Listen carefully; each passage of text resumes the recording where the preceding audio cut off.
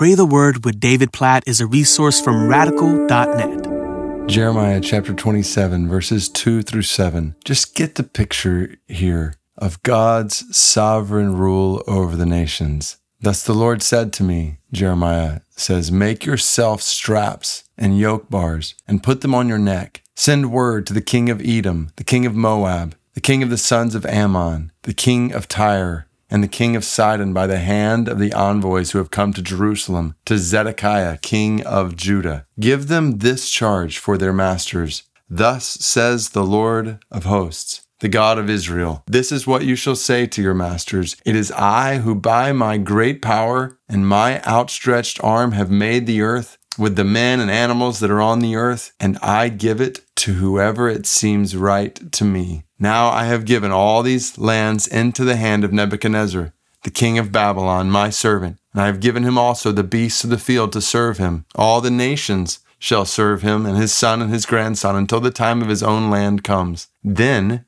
many nations and great kings shall make him their slave. So the reason I read that whole passage is to give us a picture, a reminder in Jeremiah chapter 27 that God, the God to whom we are about to pray, God alone knows the future, and God ordains the future. Oh, be reminded that the God to whom we are about to pray is ruling and reigning over everything in all the universe. And he holds the future of every nation, of every leader, and every person in the palm of his hand. Did you hear what God said in the middle of this passage? I am the Lord, and it is by my great power and my outstretched arm that the earth has been made with everyone and everything that's on it. And I do whatever seems right to me. Oh, God, we bow in awe of you, in fear of you, in worship of you. God, you are the one who made each of us.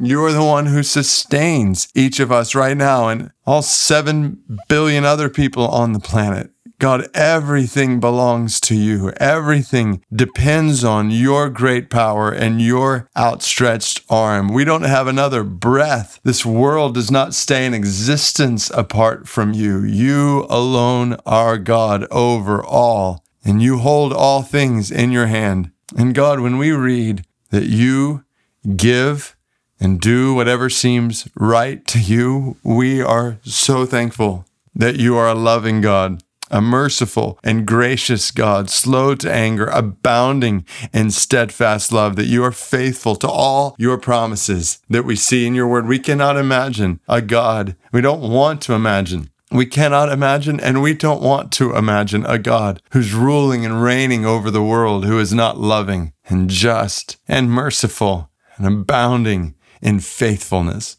God, we pray that you would help us to trust in you today with all of our heart. Lean not on our own understanding, with all the details and things that are going on in our lives. You who reign and rule over everything in the world, we say today, we trust you with everything in the world, including everything in our lives right now. You are king over the nations, and you are king over us, and you are good, loving, wise, all-powerful, merciful, just God, and we praise you. And we pray that you would help us to have a proper fear and awe and right understanding of who you are in your greatness, that we would not be trite before you or trite about you, that we would live in humble fear, awe, reverence, and worship of you.